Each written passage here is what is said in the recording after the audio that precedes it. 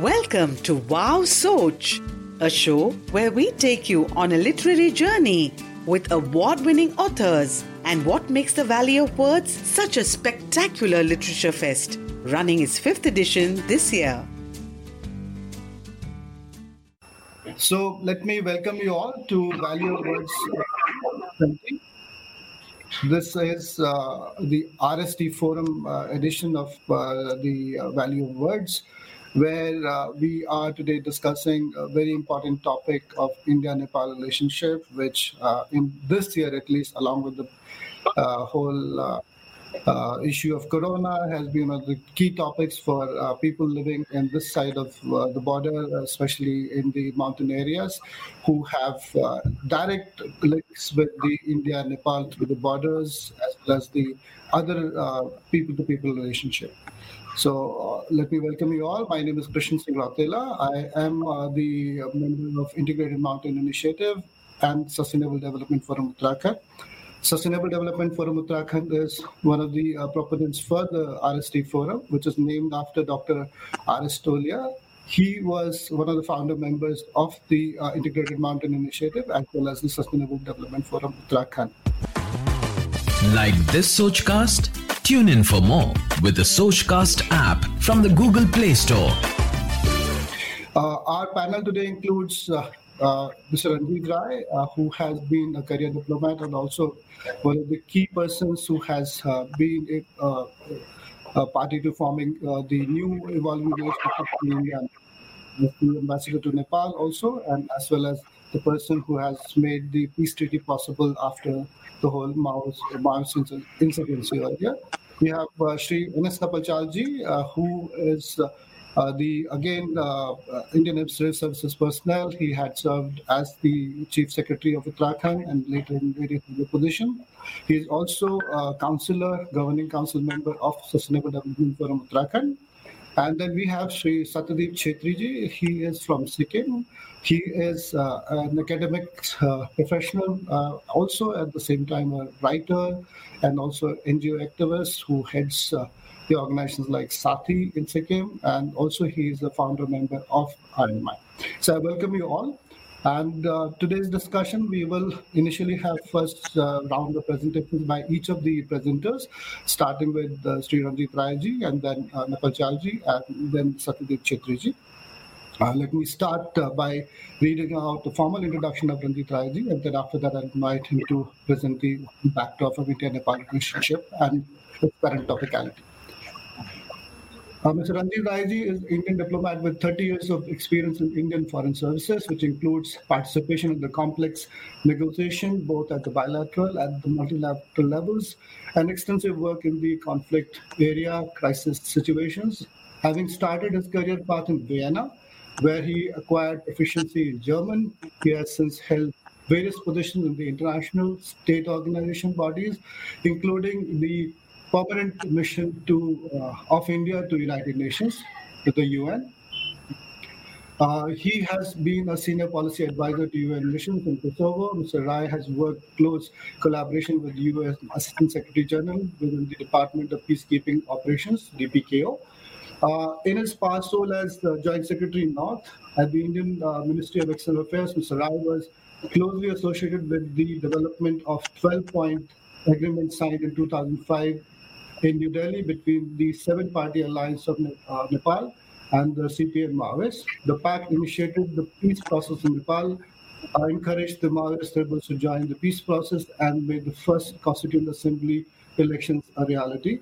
Those efforts culminated in the Comprehensive Peace Treaty Agreement in 2006. Mr. Rai has served as ambassador to Hungary, with concurrent accreditation as ambassador to Slovenia, Bosnia and Herzegovina in 2006 to 2010, and then as ambassador of India to Vietnam, where he integrated the bilateral defense and trade cooperation. He was also a member of Commonwealth High-Level Group on Governance, established by Commonwealth heads of governments at the summit in Malta. Mr. Rai was ambassador of India to Nepal. Using his tenure, he revitalized the bilateral relationships to actively work on the implementation of the comprehensive peace agreement with Nepal, political leaders and their stakeholders.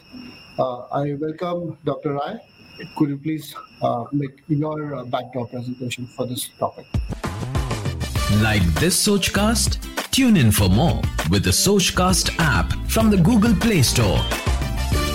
Thank you very much, Rautela ji, and thank you for that very introduction. But let me say, it's a great pleasure for me to participate in this Value of Words forum. It's I think it's a wonderful initiative, and I'm glad that given the fact that both Uttarakhand and of course Sikkim have a very close relationship with Nepal, I think it's a very appropriate topic for this forum. Now, I'd like to make a couple of points on the India-Nepal relationship, and then some reference to what is happening at the current point in time. So the first thing I want to say is that this is not a relationship that has been really formed by governments. This is a very ancient relationship, and the foundation of the relationship is the people-to-people interaction. As you know, we have open borders, document-free travel. So I think this is a fundamental aspect of the relationship one needs to remember. Secondly, I think we also have to be sensitive to how Nepal looks at India and the India-Nepal relationship. So, try and put yourself in the footsteps or in the shoes of a Nepali. So if you're sitting in Kathmandu and you look southwards, or you look to the east, or you look to the west, you have this large country that is surrounding you. This has a huge psychological and other impact on Nepalese national identity, on the concept of nationalism. Also, the fact that there are such close cultural, religious, and other affinities between the two countries. This also, has a very strong impact on the kind of self-identity that the Nepalese want to project. And I think amongst the Nepalese leadership, especially in the Kathmandu Valley, also the leftist parties, there's always an effort to demonstrate your national identity, not in terms of what is similar with India, but in terms of what is dissimilar with India. So, for instance, two markers for Nepal's identity are really the fact that Everest is in Nepal, or that Lord Buddha was born in Lumbini. And this is something, if you live in Nepal, you see how attached they are to these two aspects or attributes of nationality. So I think, we don't, as Indians, we shouldn't overstate the cultural and other similarities, because this tends to, detract from, how the Nepalese look at themselves. They really want to be independent. They want to be fully sovereign.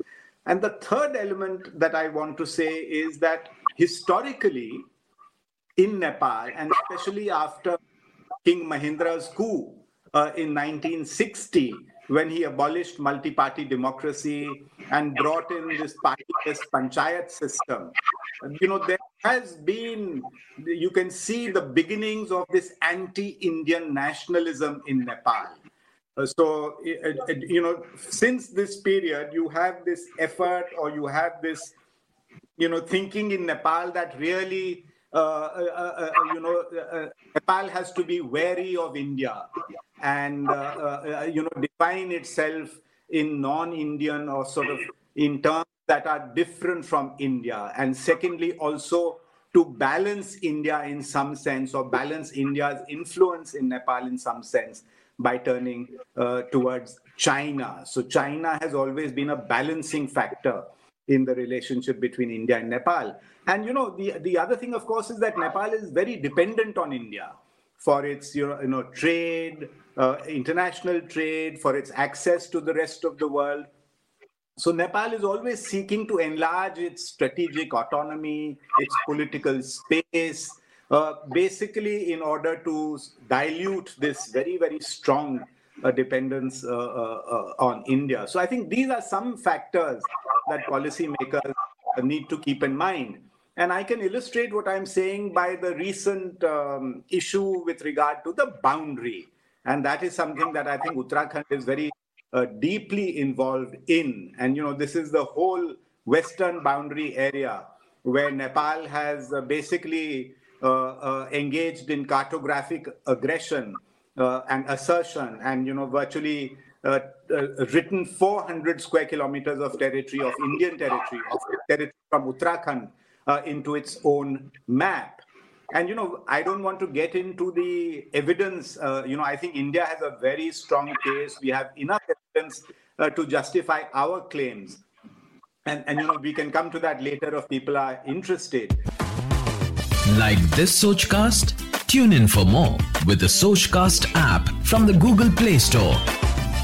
But what I'm trying to say is that this itself is also a reflection of this kind of anti-Indian nationalism in Nepal. You would recall last year, when India, following the reorganization of Jammu and Kashmir, had brought out a new map in November of last year. The Nepalese had protested against this map on the grounds that it showed Kalapani, which is the source of the river Kali, or Sharda as it's known further down in the plains, as part of India, and they protested. And this ultimately led to this issue of a new map by Nepal and also a constitutional amendment. So, why did this become such a big issue? And the answer to that is that the government of the day in Nepal, Prime Minister KP Oli's government, was under a lot of domestic pressure, for the handling of the COVID crisis, for not handling the economic fallout properly, the question of, migrant labor of Nepal returning to India. He was unable to manage the other leaders within the Nepal Communist Party. So there were a lot of issues, and he was under a lot of pressure. So this map issue became a godsend or a lifeline for the Prime Minister. And he basically picked on this issue to say that, look, India is, harming our interests. India is taking our territory, and, we cannot allow this. And so this precipitate action was taken basically to project himself as another, great nationalist leader who could stand up to India. And, that is this whole story of the revised map of Nepal. And, they have revised this map after 200 years. In the last 200 years, this has never been the map of Nepal. And at one go, with the pen, they have changed their boundary. And clearly, this is not acceptable to India. And, we have to find some way of, getting our relations back on an even keel.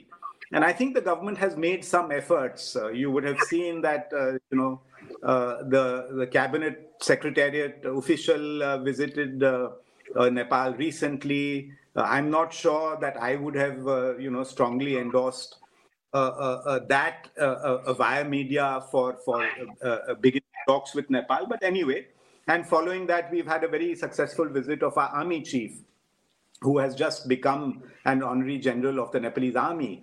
And this is to be followed by the visit of our foreign secretary.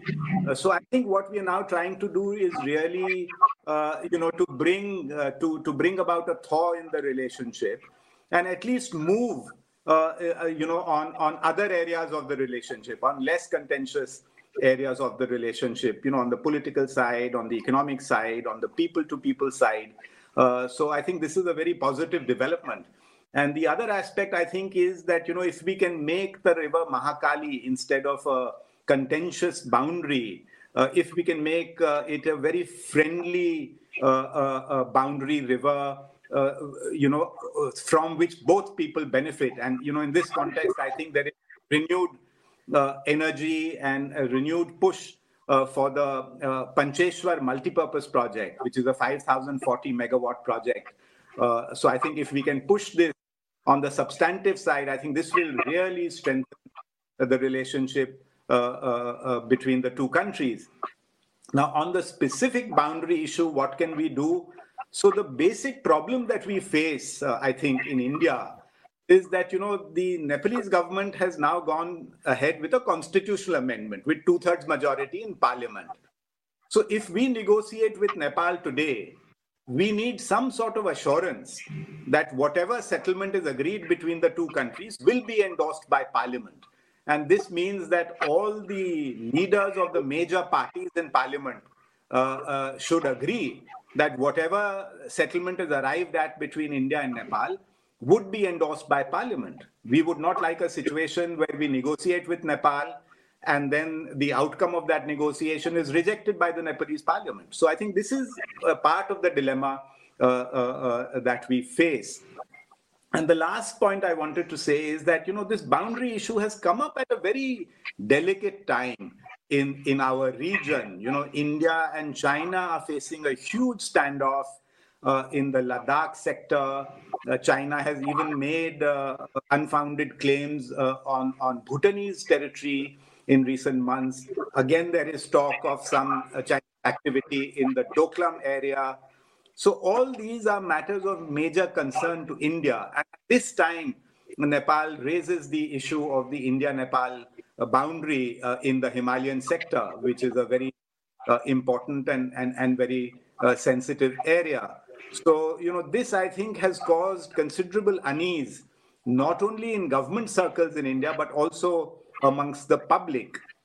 And I think our media has played also a role in all this.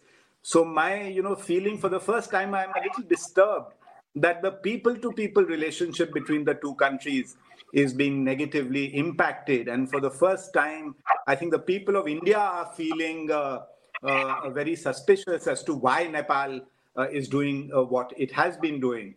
So I think it's very important to really get our relations back on track and not allow the situation to deteriorate further.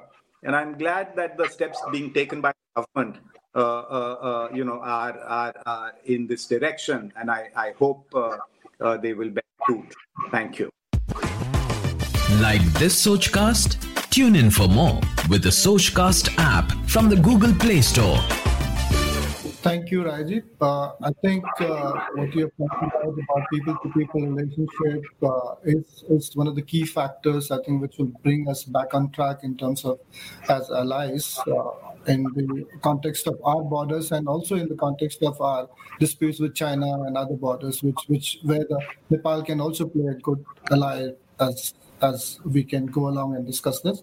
So I would now like to bring Napal Chalji into discussion. He comes from Dharchula. So I'll read out his brief bio before I invite him. Mr. Napal Chal was born in Dharchula, district Pithoragarh, in 1950, and he is a member of Indian Administrative Services. He holds MA in English Literature degree from Allahabad University. He served retired as the Chief Secretary of Government of Uttarakhand, and then he served as the Chief Advisor to Planning Commission in the state and Chief Information Commissioner, and as well as the Scheduled Tribe Commission Chairman of Uttarakhand. He has vast experience of administration, starting both in UP and Uttarakhand. He has handled departments like land revenue, disaster risk management, industries, textiles, handlooms, public works, finance, home and transport. And his area of interest include reading, writing, traveling, community development. He's also founding member of our community organization from Dharchula called Ran Kalyan Sanstha.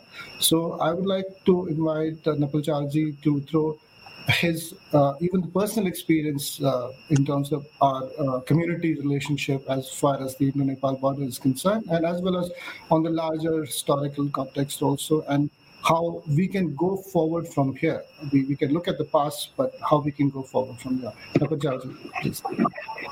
Thank you, Krishna. Good evening, my co-panelists. First of all, I would like to compliment the WOW as well as the RSP Forum for curating this session on India-Nepal relations. This is the fittest tribute to Dr. R.S. Tolia, who was an eminent scholar administrator. And when this problem first came up, the government of India, government of UP, they had approached Dr. Tolia to study this problem, and he must have definitely made some report to the government of India then. That's what I believe. But unfortunately, the Gurkhas rule this part of India for about 25 years, and there is very scant literature or documentation done on that period. And our local universities, they have also not done much. But compared to that, I believe JNU has the Himalayan region study center under the School of International Studies, and they have done considerable work on this. So my feeling is that our universities in India, especially in the border states, should engage themselves in this kind of research. And this neglected period of 25 years needs to be relooked, because without that, I think we are groping in the dark as far as the historical perspective is concerned. What we have now is the Atkinson's volume, in the name of gazetteers, of Himalayan gazetteers, and beyond that, very little is available. Even the official exchanges between the East India Company and the Nepal Darbar, that is now not accessible to us. At least in our archives, it is not available. Mr. Rai would know that Mr. Edward Gardner, who was agent to the Nepal Darbar, immediately after the conclusion of the Treaty of Sugauli, he has written to the Nepal Darbar, rejected their claim to the Limpia, Dhura, and the other areas which Nepal had subsequently claimed after they had taken the two villages of Changru and Pinkar. And it is based on the premise that Changru and Pinkar were given the Kali Nadi was supposed to be originating from Kalapani. And in my a few writings, I had also emphasized there are historical and mythological evidences to point to that. And recently I came across one more evidence which points that Kali Nadi originated from Kalapani. And this is from our Ka Puran. It is a sort of ritual Puran of our community in which a dead person is guided to the other world, and there is a fable or some sort of anecdote in that one prince was being chased by an angry god, and he had gone towards Chodai, and from there he went to Biar, and while trying to escape, he had taken shelter at Kalapani, and then crossed over to Lipulek and gone to Tibet. So there is a mention of Kali Nadi there, which had 9 streams, and it also fits with the mythological account of Skanda Puran in Manas Khand, where it is supposed to have fallen from the head of Lord Shiva. So these evidences are there. What is important is Nepal had, soon after the amending the map through the constitution, they had constituted one 9-member committee of experts, an expert group, and they are trying to put together a lot of evidences. But no such efforts seems to have been done by our government, by the government of India. And I very strongly feel that one interdisciplinary group should also be constituted by the government of India, in which the foreign relations experts, historians, and the cartographers or the Survey of India representatives, they should all be taken in, and they should also put together the various evidences, because after all, this deadlock is there. There seems to be some thaw in the relationship between the two countries, but this has to finally go to the table for negotiation, and there the hard facts, evidences would have to be produced by both the sides. Nepal seems to be very, very convinced that they have a very strong case. We are also convinced what is required is we need to convince Nepal. So in order to convincing Nepal, we have to have solid evidences. And for that, I think a systematic study should be done in which even the local evidences should be taken on board. So this does not seem to have been done by the government of India. And my suspicion is that even now the government of India is treating this problem as a very small problem or as a pinprick. I think we are sadly mistaken because Nepalese are now, as Mr. Rai was pointed out, the Nepalese which we used to think they were in the past. Recently, I came across one very good article by the former ambassador to Nepal, Mr. Manjeev Singh probably, in which he had written about the Nepalese moving from Banaras to Bangalore. I would add that Nepalese have moved to Boston, not to Bangalore alone. So they have gone far ahead. They are, they have a balancing power to the north, like China. And China has its own designs. They have ready access to the Prime Minister, and also through the free teaching of Mandarin as a language in their schools, I think they are indoctrinating the younger generation in Nepal. So that is a great cause of concern for us.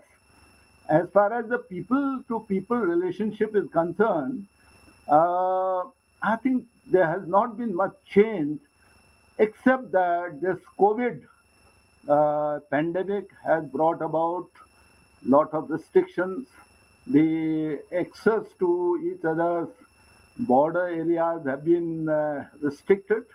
And during the month of May, when the people of these two villages, Changru and Tingtar, were moving on their annual migration to their native villages, that time we had to make some effort to open the gate from the Nepalese side as well as from the Indian side. Now this is the time for them to come down for their winter sojourn in Darchula. Now even now there is some problem going on, and we'll have to again step in trying to persuade both the governments, the local administration, to open the route as well as the gate on the bridge in Darchula. Now, I believe that I was referring to that 9-member expert group which Nepal has constituted. They have gathered some evidence, and in which they are claiming that these three villages of Kuti, Nadi, and Gunji, they were, counted during the census. Like this Sochcast? Tune in for more with the Sochcast app from the Google Play Store. And also they have participated in the first Panchayat election in 1959. And also they have the land courts. So I believe that Nepal has been working very systematically, but it is not to be believed because whatever evidence they would bring, because our villages, these three villages, and the rest of the other villages in the Bears region, in the Bears Patti, they have been going to Nepal during the winter season, and we had villages there in Nepal, in Dhuligada, Devthala, Varvakhya, and those villages were given, the land was given on lease to us.